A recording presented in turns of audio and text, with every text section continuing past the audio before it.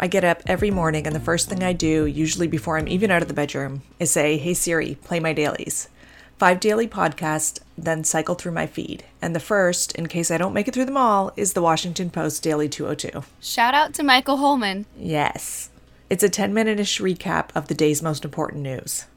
And usually my feed stops there, and then I'm reading business news, retail, product, and fashion sources, alongside global news. But not everybody gets up as early as I do and has the time to do this every morning, so we want you to consider this your daily digest for our industry, the retail, product, and fashion business. If you've ever worked with us or attended a session or course, you'll know how important we think market and customer awareness is. Before any content or creative market starts, we do a debrief about what's happening in our industry. So this is a short podcast featuring what we think are the most interesting and notable stories we've found. Every weekday, starting Monday, September 9. The show notes will be a useful accompaniment to those news tidbits you want more information about. And we'd love to hear your feedback. It's our first attempt at a podcast, and I'm sure you'll hear some adjustments along the way. We hope you enjoy it and find it adds to your weekday.